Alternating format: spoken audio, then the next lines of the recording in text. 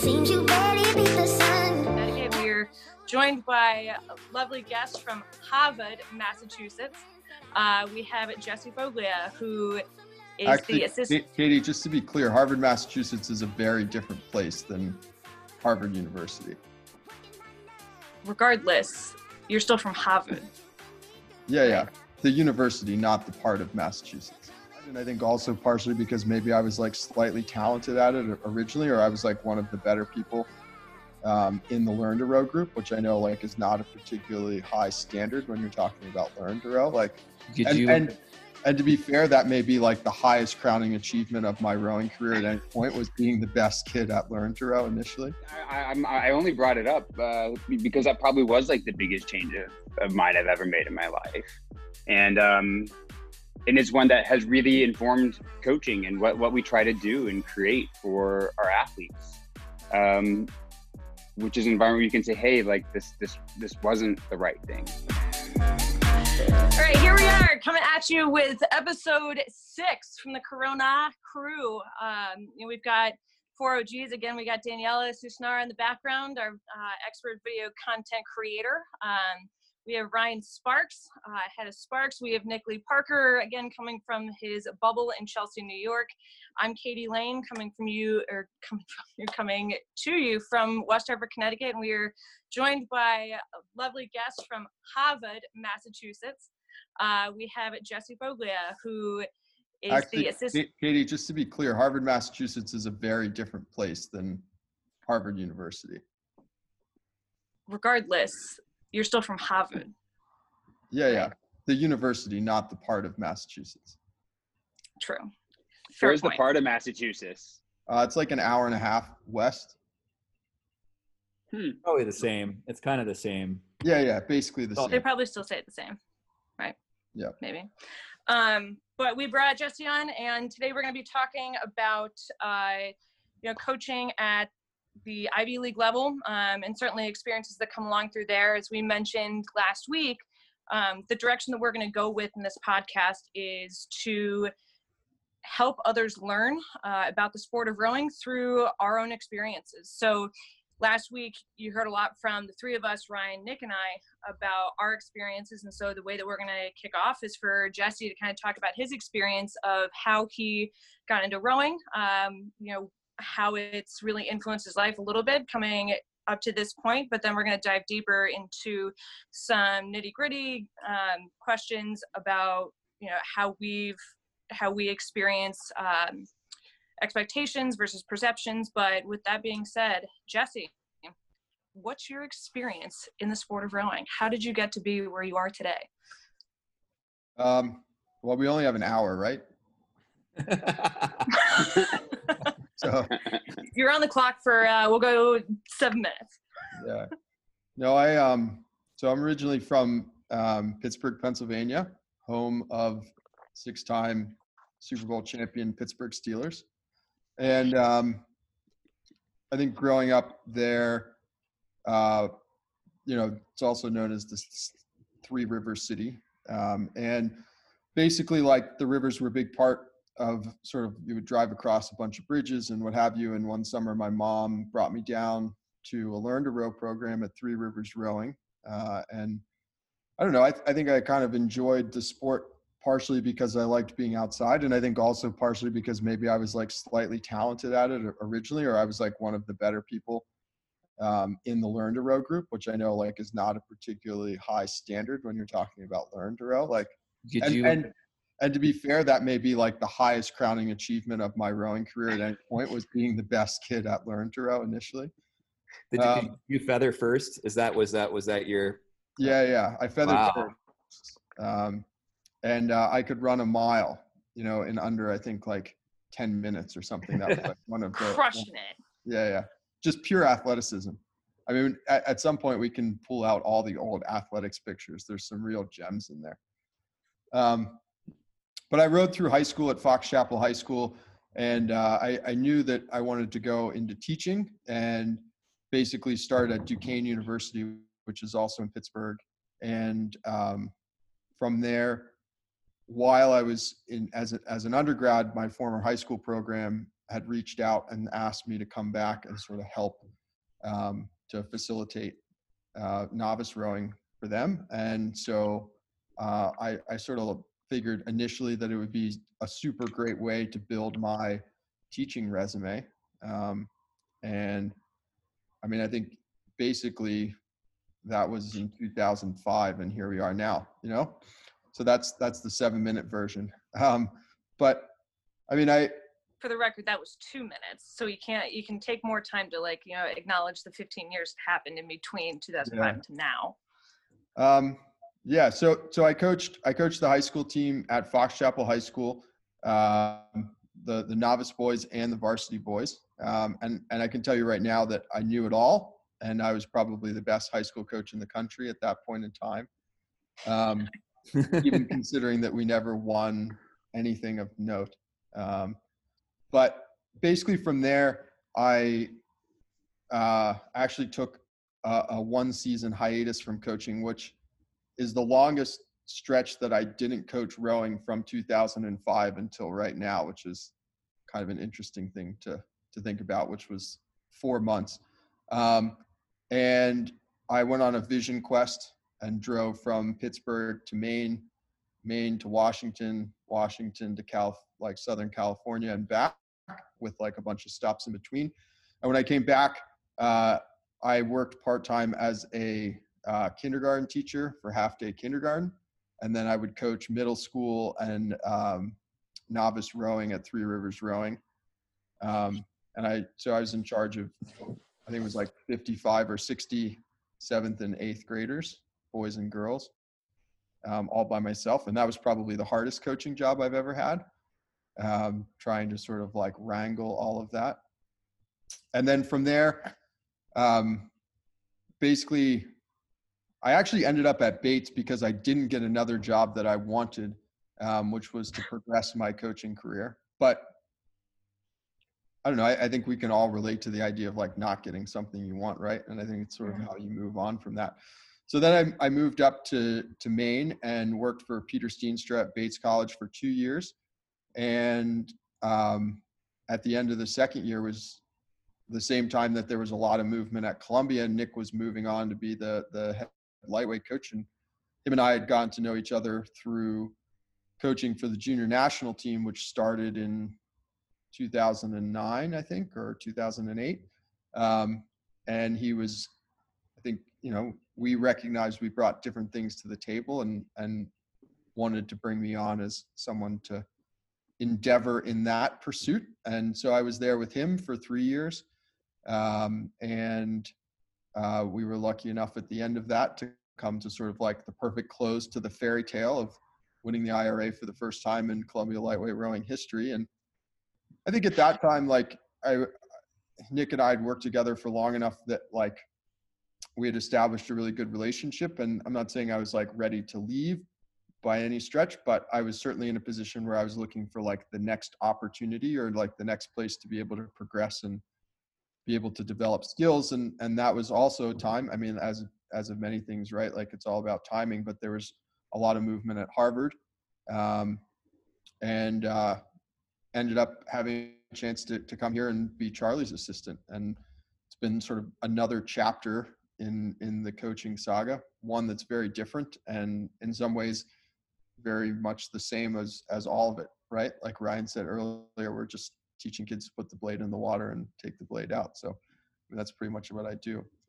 So yeah, I would say that that's like a synopsis version. I guess the things I kind of left out is I coached the junior national team for a bunch of years and like worked my way from being like part of their development system up to taking some boats to the world championships. And so pretty much I've been coaching year round. I mean, it would go, championship season to junior national team stuff to the fall. So it's been a lot of rowing. I don't know. I'm finding it hard to like find ways to entertain myself. A lot of time to be stuck in my own head. So when Ryan was saying that it's easier not to be a coach, I totally disagree. Or yeah. For the reference for those listening, we were talking right before we started this on two of us are no longer coaching, and two of us are the ones who are being hydrating right now. So it's good job, coaches. On whether it's easier now, given the current situation, to be in coaching or out of coaching, which one's easier? And I think we all would disagree. And like, Nick, what do you weigh in on? Like, easier or harder to be a coach right now? I think it depends on the kind of coach you are. If you're a coach who's really invested in your students and their individual lives and welfare and like the development of them as people, I think this is a really hard time to be a coach. I think that's the hardest thing. But if you're a coach, and then there are successful coaches like this who kind of run programs and they just create a place where people go and work out, and it's not as about the individual, but it's just more about, I'm here like giving you some feedback and that, then I think, I think it's probably an easier time to be a coach. What do you feel though? This is harder. This is brutal. I'm not doing well. Well, we don't have the thing that we do, right? Like, yeah. Like there's no version of virtual coaching that is the same as the in-person team experience. Right. Not even close. I'd agree. So you guys can still work all the time. Like you still have jobs. You still like do a lot of the same stuff that you would do anyway. But this is the part of the year you look forward to the most as a collegiate rowing coach. This is championship season. Would you guys agree with that? I mean, that's got to be hard to lose, particularly if you've already gone to Florida, you've already put the work in, you've had your fall season, you've built everything out till now, and then ... I don't know. I think it would be hard no matter what, because each season, each part of the year, like each piece of it has its own piece of the puzzle, right? Like if you're missing the fall, you're missing the opportunity to do like some of the most fun coaching that you get to do, which is like there's no stress and you get to do a lot of teaching and like do some of the like, I don't know, we do like themed rows and like small boat racing and like kind of all this other stuff that you look forward to. If it's the winter time, like maybe the athletes would feel a little bit better about that, but like that's where you kind of build and mesh like the culture and like start to begin to think about it. So I think, yeah, of course, like the championship season is what it all builds up to, but the season is a circle. And if you remove any part of that circle, it completely collapses. So I can't say that one piece is more important than the other. The championship only happens because of the other things. I love the art.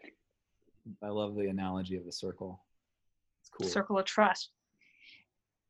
Jesse, compare your break from rowing where you went on, your journey across the country and the break that you're in now. I know they're very different, but what are some of the things that stick out to you most about those breaks from rowing, even though I know they happen under different circumstances?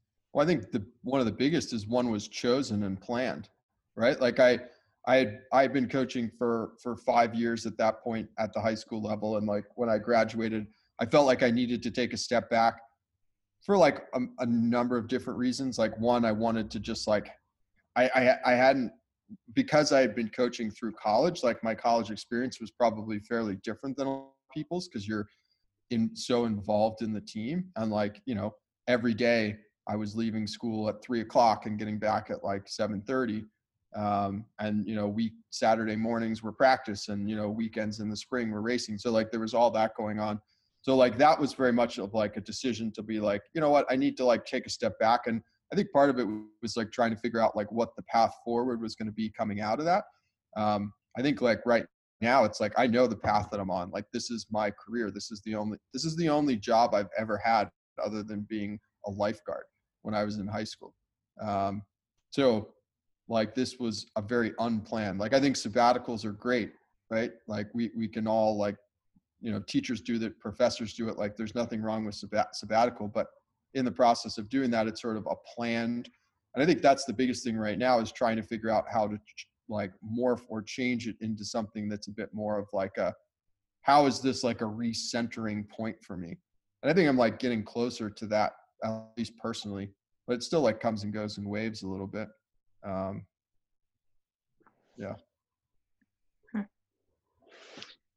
So kind of going along in that, where you talk about changing your immediate path. Question for the group: name a time in your life when you feel like you've changed your mind. Like, what was your motivation behind it? What was the change, and what did you ultimately learn from it? I want to point the question back at Katie. So she's not just moderating, first of all, but second, because I think she has an interesting answer. You're talking about my more recent change? Someone who attended the Institute for Rowing Leadership. So you did a graduate degree in coaching. Yep. You were a club rower, which is very unusual to finish. You beat out 30 people for the recruiting job at Penn. And you got that job, and then you have recently left coaching. Is that a time when you've changed your mind, and what was the motivation? Well, that's certainly a man, just going right in for it, Ryan. So yes, that would be a time that I have changed my mind. My decision to step out of coaching wasn't necessarily driven by negative experiences that I had, but for me, my MO or my passion is really almost kind of program development or brand development and trying to help people communicate more effectively. So I got into sport because I think sport is a huge tool for character development. So when this opportunity was presented to me, it was like, well, I don't know. And I was very skeptical about it. And, I'll let the cat out of the bag, but I actually went back and forth with my current company, Rower's Choice, for about 3 to 4 months. And I kept asking him of what else I could do, because I knew that I didn't want to just be, like a boat salesman. Like I certainly knew that I could do that I'd be good at that skill, but I needed something more fulfilling. So when it came down to it, it presented an opportunity that I could impact the sport on a greater level. Certainly it was going to be hard. And it certainly was different, but it still stuck to my values and that idea of helping people reach their maximum potential. So I can go into a program now and say, all right, how can I support you? Whether it's with equipment, both new, repairs or refurbs, but then also expanding into more varied outlets like coaching education is something we're starting to talk about. Obviously, we've got the virtual erg series, so it's more, right now it's almost feeling like more event based. So I think that idea of just continuing to work within the rowing community, it still allowed me to build a connection with athletes and coaches alike. But the ultimate reason was that, yes, it was a different path and something that I hadn't necessarily expected. But it brought a new challenge. And for right now, that just made, I don't want to say made sense, but I felt like it was an opportunity I wanted to kind of see out. But I will say that I don't know if this is going to be, if that was my farewell saga to coaching. Certainly I think about that all the time. If I stay in this profession, in this realm as director of business development and sales, for a couple of years and then go back to it, I could easily see myself doing that, but I don't know when that next timeline would be. So the motivation was certainly to continue off my values. For me, I wanted to get back up into New England. In previous episodes, we've talked about being closer to nature and being closer to, people and the right environment. And I always saw myself coming back to New England. So that was certainly something that helped. But what I've learned from that change is, there's nothing like being on the water. And to go from that to being behind a computer, certainly I feel like I spend the same amount of time on the phone, just as I would at Penn with recruiting, not even at Penn, but in my role as a recruiter. I feel like I spend just as much time on FaceTime with coaches or on the phone. So that doesn't necessarily change, but I learned that feeling of, thrown on a survival suit when it's pouring down rain, like how at times I really underestimated that of oh, this is going to be miserable. But now I find myself very much missing it as I took my survival suit out of my car for the first time since I left Philadelphia yesterday. But I think that change is necessary. And for me, it was a change in career paths, but the environment was similar, and that's what I wanted to maintain. That change is necessary. That's something that we should kind of embrace. That's a fairly interesting statement and a positive one. But Ryan, coming back to your point about the IRL, like coming out of college, that's what I thought I wanted to do. I wanted to go on this like new adventure. Like I was a club rower. I had no idea what it meant to coach at different places or be on the national team. But what I knew was the impact that sport had on me and the potential it could have on others. And I wanted to open that door for others to have that same fulfilling experience in one way or another. So yes, there's a degree, and I feel like all of my degrees kind of relate back to each other, and it's just creating the brand and creating the experience. So no. Wow. Nice answer. I'm going to popcorn Nick. Name a time in your life that you've changed your mind. I got divorced. Does that count? Walk us through it. I'm just kidding. You're gonna put it out on the table. You got these questions beforehand. Hey, Jesse was there for that. So actually, I only brought it up because that probably was like the biggest change of mine I've ever made in my life, and it's one that has really informed coaching and what we try to do and create for our athletes.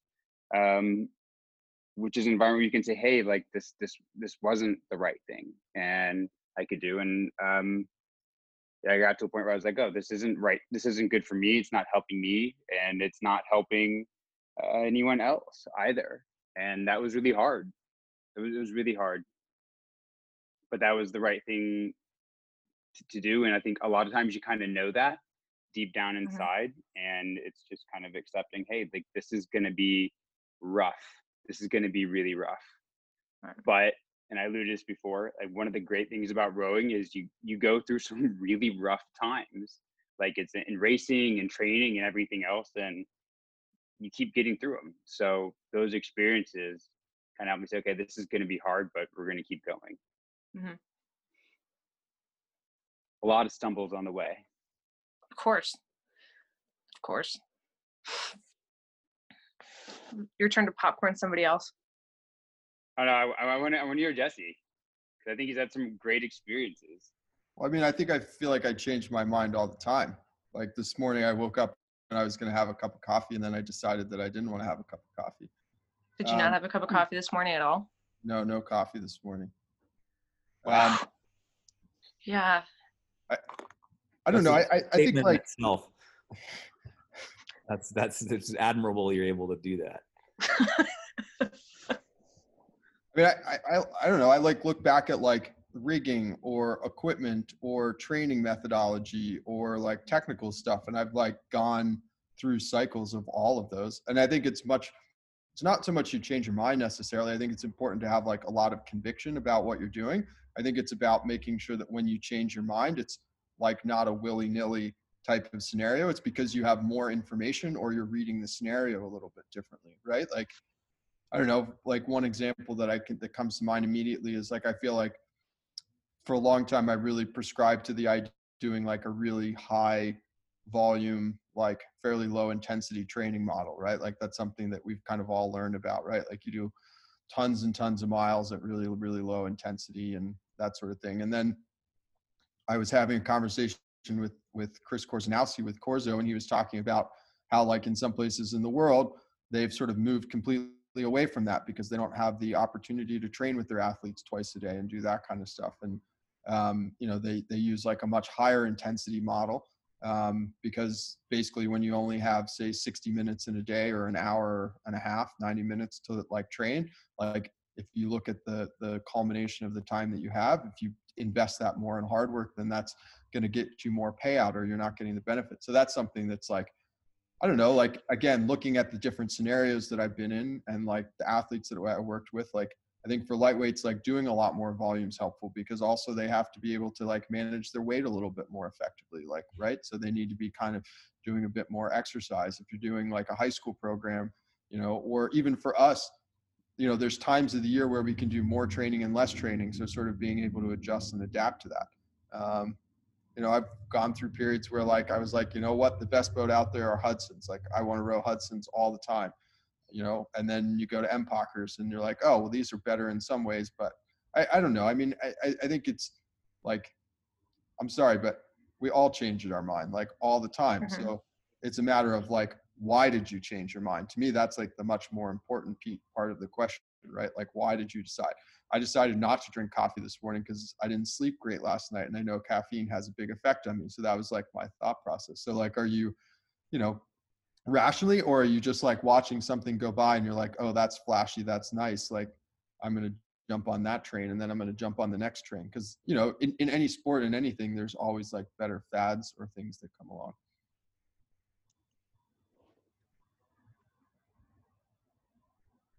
All right, Ryan, bring us home. So say that again. Bring us home. Do you want me to summarize everything everyone has said and kind of No. Name a time in your life when you've changed your mind. So, I mean, what we were talking about before this podcast started was, Katie and I have both decided that we've left coaching. And that said, we've had a good amount of overlap prior to that with Jesse and Nick's experience. Though I would venture to say that Jesse and Nick have gone onwards in coaching where, we left. Potentially more so for me than for Katie. But I would say that, I mean, it's interesting that change is good. I agree with that. So Jesse's got this picture, for those of you listening, of Newell behind him. And, there's a bench over his shoulder. When I was a sophomore in college, I went and sat on that bench and I looked out at Newell, and I had like zero business being in Boston. I literally traveled to Boston to look at the rowing scene, and I'd never been to anywhere that had a good rowing scene.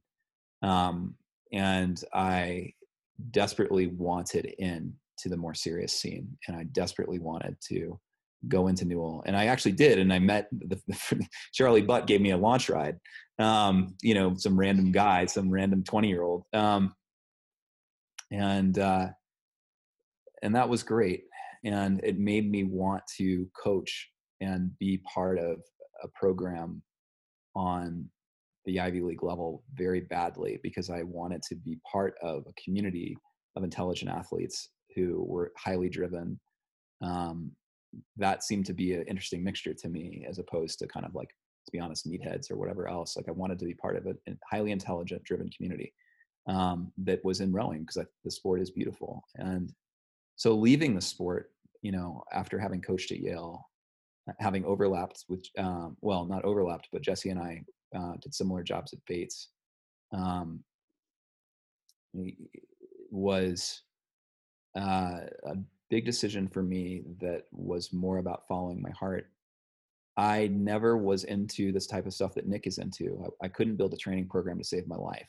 I wasn't interested in the physiology. Rigging was not something that I wanted to spend a whole lot of time on. Recruiting seemed to be the beginning of an interesting idea insofar as the athlete's relationship with the team, and then how did they grow as a result of being in that environment. And I wanted more of that. I wanted more of kind of the athlete's experience in the environment, and less of thinking about, how to load a trailer and drive it from Maine to Florida. And I sucked at trailer driving too. So that's to say, like, this direction that I struck out in, I will say, like, the politics of coaching are hard. I'm glad not to have a boss. That was one of the other appealing things. I had no idea whether I would be successful with the company. Like, we're in 10 years now. So, we have managed to make it through a fairly longer period of time for a small business, and the ability to focus on athletes and work with them on a personal level about insofar as what they're getting out of the sport, and design environments that are encouraging to bring something out of the sport for kids to connect with, I found more fulfilling. But am I sad to have left coaching? And am I glad yes. And I'm glad I coached 110%. Like that was an incredible experience. And, you know, I would say, to be honest, coaching in the Ivy League is like coaching SEC football. I mean, there are coaching gigs in the Big Ten that are serious coaching gigs, and coaching gigs in the Pac-12. But let's just be honest and say, like, rowing, you know, the kind of the epitome of it, the icon of it in our nation's imagination is in the Ivy League, for better or for worse. And as a result, being a part of that tradition. Ryan, I disagree with that unequivocally. Really? I think rowing is like as grassroots as it comes. Like, you've been to the Eastern Sprints. Like, it's nothing like any major college sporting event. It's like a bunch of people show up in a parking lot, right? Like, that have been going there for the same, like, 20 years. Like, anybody can come and go. You know, there's no grandstands, nowhere to sit. I mean, it's like upgraded in the last maybe 3 or 4 years, where now they have like a Jumbotron with video that like works 50% of the time and still looks like it's being done from, I mean, like, I agree that like maybe from the type of athletes that are attracted to maybe some of the top programs, like they're the best in that particular sport. But I don't think that there's anything, at least on the men's side, maybe outside of, you know, a bigger athletic department like maybe Cal or Washington, but I mean, even so, like, rowing races are rowing races. Like, they're not major sporting events. There's like not the. For me, it was more like, I mean, if you go like all sports are niche sports. Our sport is ridiculously niche because it's so small. Like, but what is emblematic of rowing in the United States, at least for the older generation, and let's be frank here, folks. Like, I mean, the budgets at Big Ten and Pac-12 schools are better than the Ivy League budgets these days. Like, I mean, they have more money for their teams. They have, you know, more expensive boathouses. They have larger teams at times. So like the sport has shifted, but you know, the old timey vision of the sport, the idea of the sport, whatever you want to call it, in people's heads, you know, that Newell Boathouse has been around for a while. And the beauty of that is there's history there. You know, the number of people who have come through that boathouse who have loved rowing. Like, I mean, we could say the same about Conabear. We could say the same about a lot of other ones, but there's an intense concentration, you know, on the East Coast at Ivy League schools that was there for a long time. And then, you know, back in the day, if you read Boys in the Boat, or, you know, where there were teams on the West Coast. But basically what I'm trying to say is coaching in the Ivy League for me was like, it was cool. It was like, you know, if you're a baseball fan and you work for the Red Sox and you're not a Yankees fan, then, you know, it's kind of the same thing.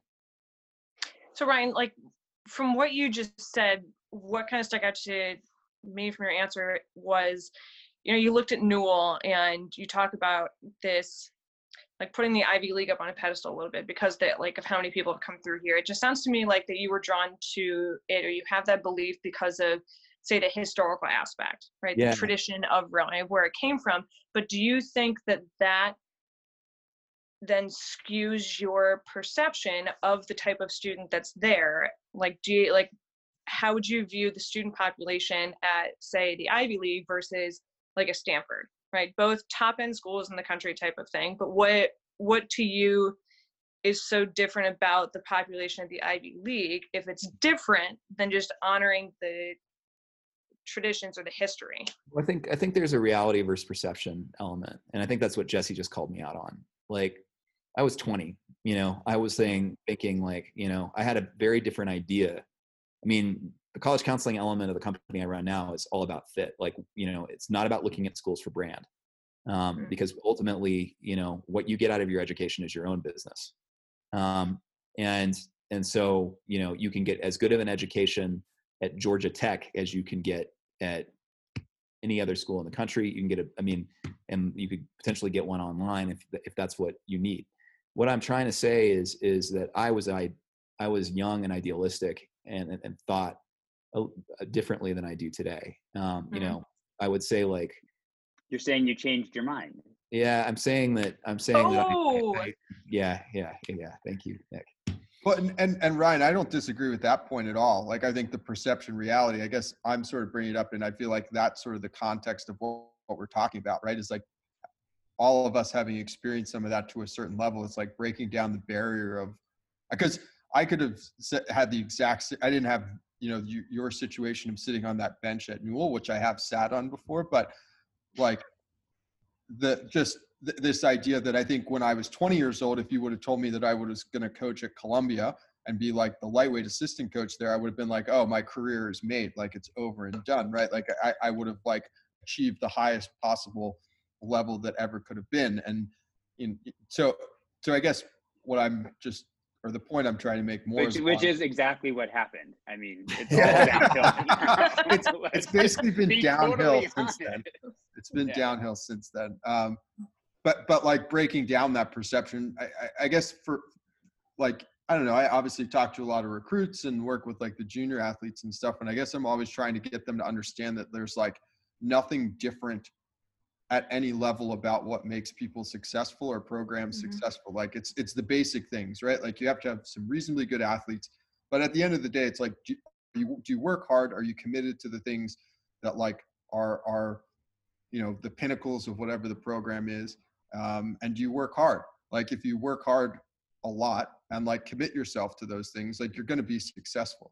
And obviously there's some like athletic limit to that, but I guess to me, having like been very much an outsider of the Ivy League in a lot of ways, having like not attended one of the schools or had really like no experience there, and then coming in, like I don't feel like our kids are not different from any other kids. I think that they work hard, and I think they're like really committed to the sport of rowing, and like they certainly have some natural athletic ability that they tap into. But like what we do and what high school kids do or other junior programs or other college programs is not that dissimilar. Yeah, I would want to, I just want to take this moment and point out, this is kind of an unusual group in that no one here is an Ivy League grad. I was about to bring that up. And no one rowed, so therefore no one rowed in an Ivy League rowing program.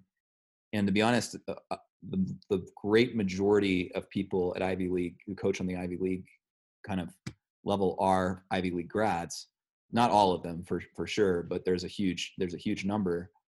And so to be honest, like if you're a rower and you get an assistant job right when you graduate for the team that you went to school with, that's kind of an easier gig to kind of pull into versus having to make your way in from the outside. And so I just want to point that out. I mean, to be honest, like that was an achievement. I knew that would be hard, and that's probably why part of the reason I valued it. I also think that's shifting as well, though. Like I think if you look around, like coaching in general, like even outside of the Ivy League, but I think you're seeing more and more qualified people getting hired for positions. Like you need to have a resume that indicates not just that. And again, just like looking at, Nick, who is, a head coach at one of the most successful Ivy League institutions, someone that didn't compete at that level, myself at one of the more competitive institutions. Like I think you're seeing more and more people that are just qualified coaches that are getting opportunities, which I think probably 15 or 20 years ago was probably not so much the case. And I mean, that's like a whole nother conversation about how the sport's evolved over that time. But I do think that that's one aspect that is evolving. To put you on the spot, let me ask you, do you think that's happening faster on the women's side or faster on the men's side? Or is it I think it's a little harder for me to say like unequivocally, because I feel like I know the women's landscape a little less like intimately. And women's rowing is so much bigger, right? Like there's so many more coaching opportunities on the women's side at the collegiate level. Do you think, let me ask you this, which is a hard question. Do you think coaching on the Division I collegiate level on the men's side is different than on the women's side? And if so, how? I think the recruiting is way different. Ryan, you're opening like a whole other can of worms right now. Right? I mean, we could go on about that for an entire episode. Yeah, I mean, like I think the recruiting's different because you have a lot more scholarship schools. You have a lot more scholarship schools that are like of similar ilk as far as like reputation. And then I think like, coaching men and women is different. And I think coaching men at different schools is different and coaching women at different schools is different. And I think that's what makes like really good coaches are the ones that, again, if we kind of go back to like the idea of changing your mind. It's all about like being able to read the scenario. Maybe you had like this really clear idea. I mean, even just coming from Columbia to Harvard, right? Like the type of student, the environment there is certainly much different than here. And it doesn't mean that like our kids are better or those kids are better, or anything like that. But like the way that I interact and treat with the athletes just based upon who they are and the school context definitely has an impact. So I think, I think the recruiting side on the women's piece is probably more challenging, but I think from an athletic perspective, it's just a different like body of people that you're working with, and you have to be able to adjust and adapt to that. I'm gonna circle this back to Nick. So, because we're starting to run out of time a little bit, but with Nick, when you came into coaching at the Ivy League level, as you considered other jobs, what was more attractive about coming to the Ivy League? Like, did you have a perception that it was going to be so much different than, say, another school that you applied to, or different experiences? Did you have any different perception, or to you, was it just an opportunity to work with just another team? It was the only job offer I got, and out of like 15 that I tried to get. And as I got there, I think my first reaction after a couple of days was, same problems, different colored blades. And like very quickly, I was just like, there's nothing different about this. We're trying to do the same thing, trying to get at it the same way. The guys are fun, just like they're different. And, but yeah, I don't think I really thought much about it other than, I really liked making boats go fast. And it was an opportunity to do that and have a little bit. Yeah, I had some different caliber athletes than I'd had previously. But that was the fun part. That was like the challenge of it. It wasn't, but I don't think the school had much to do with it. So the idea of being at the Ivy League didn't necessarily like come with, I don't know, you didn't have any other expectations besides that it was a job. You were excited to continue to work with a team. I was just super excited to get a job, right, and be able to coach. Like I kid you not, that was it. And I think I developed some expectations as I went, as I learned more about it. So I think it was my expectations about what it was like really developed as I went through coaching there and got to talk with more people and got to learn more about their history and different programs and what was valued and what they valued then. That was really where I think I got my impressions while I was there. I think when I got the job at Penn, kind of, I think what Jesse was saying, in that if you had told me at 20 years old that I'd be coaching at the Ivy League level, I would have been like, you're absolutely out of your mind. Like, I'm going, at that point, it was like a different direction in career. And for me, just because the Ivy League was so different, like, and I hadn't been exposed to that, yeah, it had been put up on a pedestal a little bit, but getting there, and after working, both on the club level, Division I, both men and women, getting to that point, it was just, as Nick, as you said, it was just a different group of people, right? But I think the only thing that really stuck out to me that was different, just based on the other schools that I had been working with, the students there were just a different caliber student. I'm not going to say, athlete. I think athletes are, anybody can be successful. We had somebody that rode, we had national team athletes at Fordham, just as we have national teams at Penn, or national team athletes at Penn. But I think the expectation of academic success at the Ivy League is certainly a lot higher, just again by nature and what it offers. But from an athlete perspective and a job perspective, I quickly found within a couple days that it just was another group of people that you had the chance to work with. It wasn't that they were Ivy League athletes. Well, we're winding down here, but do you have any concluding questions or remarks that we should go around? I want to know what the biggest rowing specific thing is that Nick changed his mind on in the last, we'll narrow it down to the last 5 years. The biggest rowing specific thing that I've changed my mind on? Yeah. Because I obviously know like things that you're pretty adamant about when we work together, but I'd be interested, like. Jesse just wants to know if you changed your rigging since you won the championship with him, is what he's saying. No, no change in the rig. Still 83.5 centimeters. Still 374 on the length, 114 on the inboard. Nothing has changed. That's what it is. I think what I've changed most is I'm willing to give up more control and let the athletes have even more of a voice. And I think I have found that encouraging that is more positive than negative, although it comes with some risk.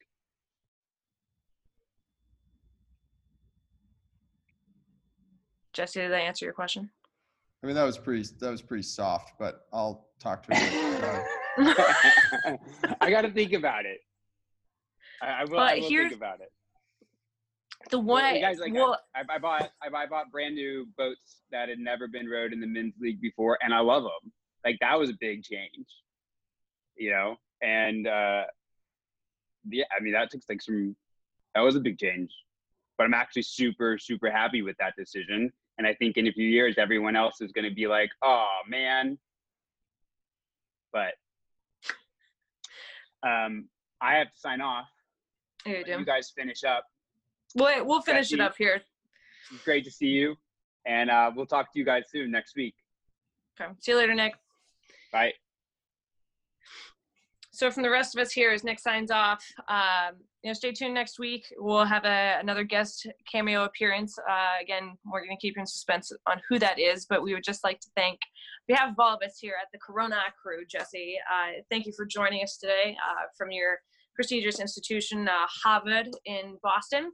So is that like your subtle way of saying I'm not invited back by saying that there's a new guest next week? Like, I mean, we have to obviously consult the group on whether or not like you'd be admitted into our circle. Like, certainly this was fine. This is a very pretentious and selective group of people. Does that sound familiar? We have to vote on it after. But note that there's only 4 people voting. So if it's a tie, Thanks for having me. I really appreciate it. It was fun to catch up with everybody. Well, even while Nick's logged off, we've talked about changing our minds, and Ryan, we'll let Jesse just answer this on his own, so we'll put him on the spot because he was the guest. What's one thing about you as a coach across the different programs that you've worked with? What's one thing that you feel like hasn't changed in the way that you coach, or the thing that you value?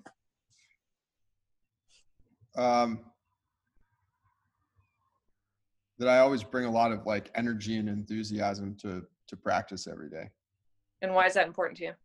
Why is it important? Because like, 1, it's the best part of my day, and 2, like, who doesn't like somebody that's passionate about what they're teaching? Like, our job is to be a teacher. Like, if somebody's going to stand up in front of you and like lecture, or if someone's going to like get up in front of you and like, be engaged in what they're doing. Like, I'm not saying it has to be like, you're jumping around and pounding on things, but like enthusiasm can be, portrayed in many different ways. So I think that's like my passion for teaching has been something that's like been consistent. And again, coaching middle school kids and coaching, former or current Olympians here, like, that's a slightly different thing, but I think I try to bring the exact same enthusiasm and excitement to the time and the opportunity I get to work with them. Very nice. So until next time, we are the Corona crew signing off for episode 6. Join us again next week. Stay safe out there. It seems you barely beat the sun.